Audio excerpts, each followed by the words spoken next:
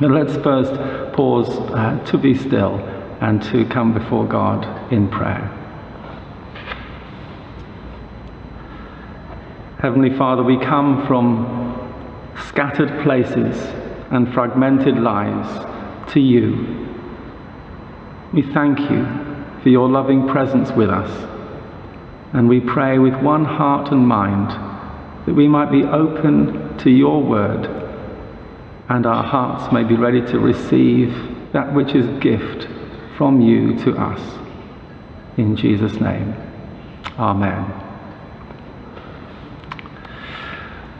Well, there may be no people in church today, but I'm surrounded by 3 prayer stations which have been created by local children. They are 3 crosses which each follow a different theme.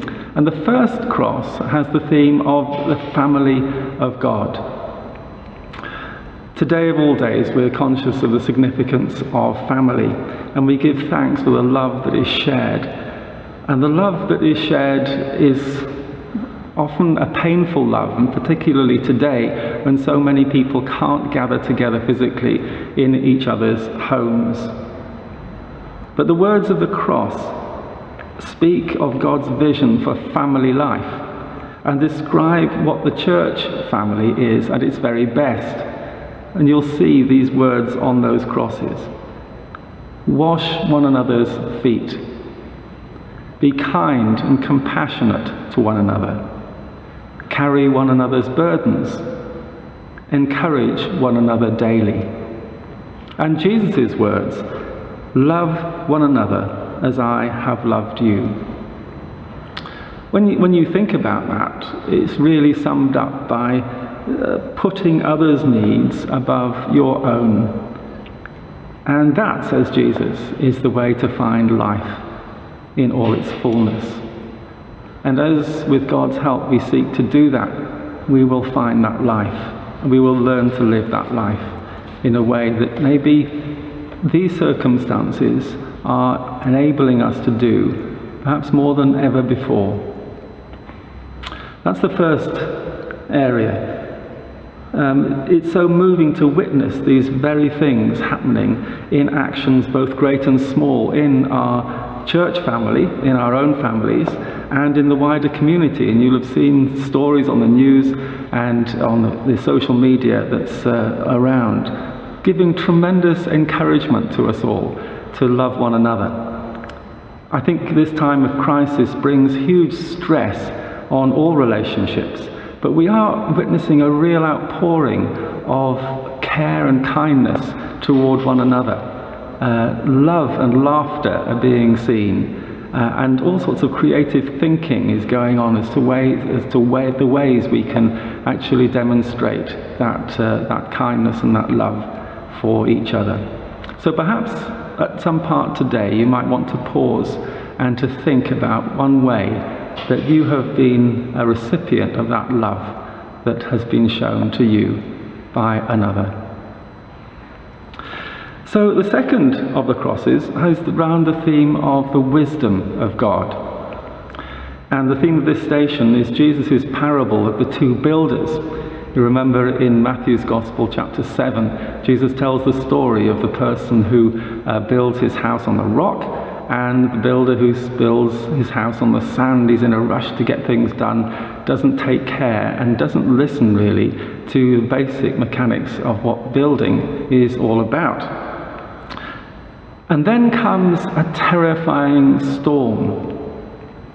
And I'm sure for many people, for us all in different ways, it feels like there's a huge storm has been building and is now raging across our nation and across indeed our world. Waves of fear are crashing everywhere. We don't know how long it's going to last. We don't know how bad it's going to be. And so naturally we feel that sense of fear.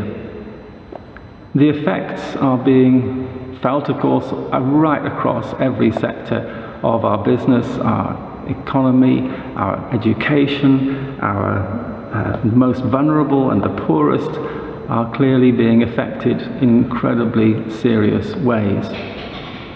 And people living on their own are finding that sense of isolation impacted all the more. We need to hear words that will give us wisdom for these times. And Jesus encourages us through his parables to understand God's wisdom for life. But that comes with that imperative to put things into practice. It's all fine listening to wisdom and knowing wisdom. But Jesus says, what good is that if it's not put into practice? It's like a person who hears the word of God but doesn't put it into practice. It's like the person who builds their house on sand. That storm will just wash it away. And so to be able to hear God's word and to act it out is vital. We are incredibly blessed to have so many resources that can give us that wisdom. Not only the things that we're used to, but also now new resources being produced by the Church of England, for example, the 24/7 prayer movement. All over the place there are things that we can access easily and find that they will feed us. I was blessed this morning. My son-in-law sent me a message to me personally, and it spoke of the way in which Moses had been crying out to God, saying, how can I lead these people? He said, you not let me know who you will send with me. I need some help in this. I certainly feel like that, and I'm very thankful for all the people who are together working so hard in our church to bring God's word and God's encouragement and God's love to people. But the answer that God gave to Moses, as quoted in Exodus 33 verse 14, he says, my presence will go with you and I will give you rest. And that was a message to me that really spoke powerfully just this morning from my son-in-law, Joff. So we can encourage each other and really help one another by being creative in the ways that we can use God's word to bless one another. But as a church, we're looking to create an environment where each day there will be 10 o'clock each morning a short broadcast of what we're calling Bread for Today. This will be something that different people from Christ Church will be putting together and sharing something of God's word, but also how they're putting it into practice in their everyday lives and their front lines and the situations that they're in, and ways that are working that help to encourage us to know how we also can learn to live that life. So that's a good thing to look out for each day at 10 o'clock in the morning. I really hope that will help us feel connected together as well as a church family. So maybe in this time it's important, an opportunity for us to pause and to feed on God's word and to pray, to be still and to intercede for others so that we might know the wisdom of God and find ways of putting that into practice. Thirdly then, the third and final station is entitled The Power of God. And on this cross are the words, He is risen. Those words are next to the empty tomb.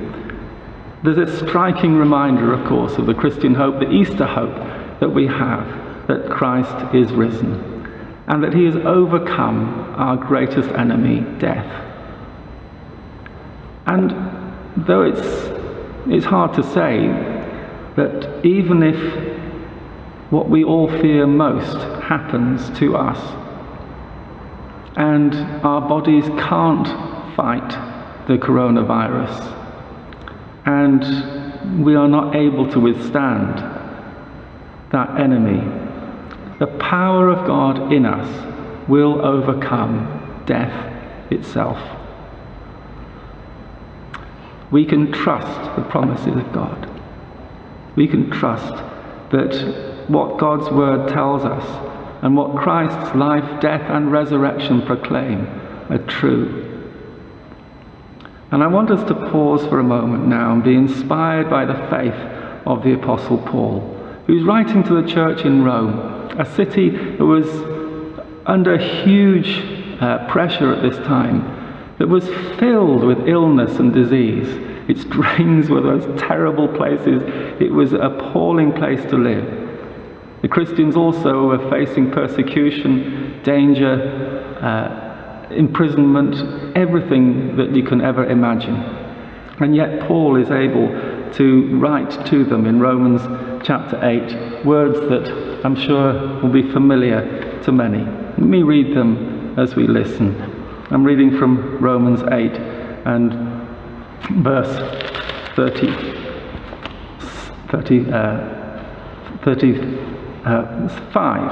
Verse 35. Who shall separate us from the love of Christ? Shall trouble or hardship or persecution or famine or nakedness or danger or sword? As it is written, for your sake we face death all day long. We are considered as sheep to be slaughtered. No, in all these things we are more than conquerors through him who loved us.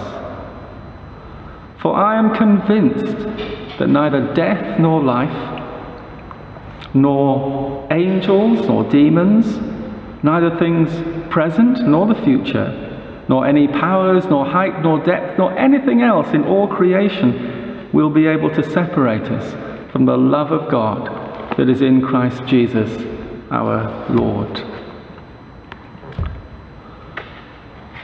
Can we trust the promises of God? We are more than conquerors through him who loved us. Thanks be to God. Amen.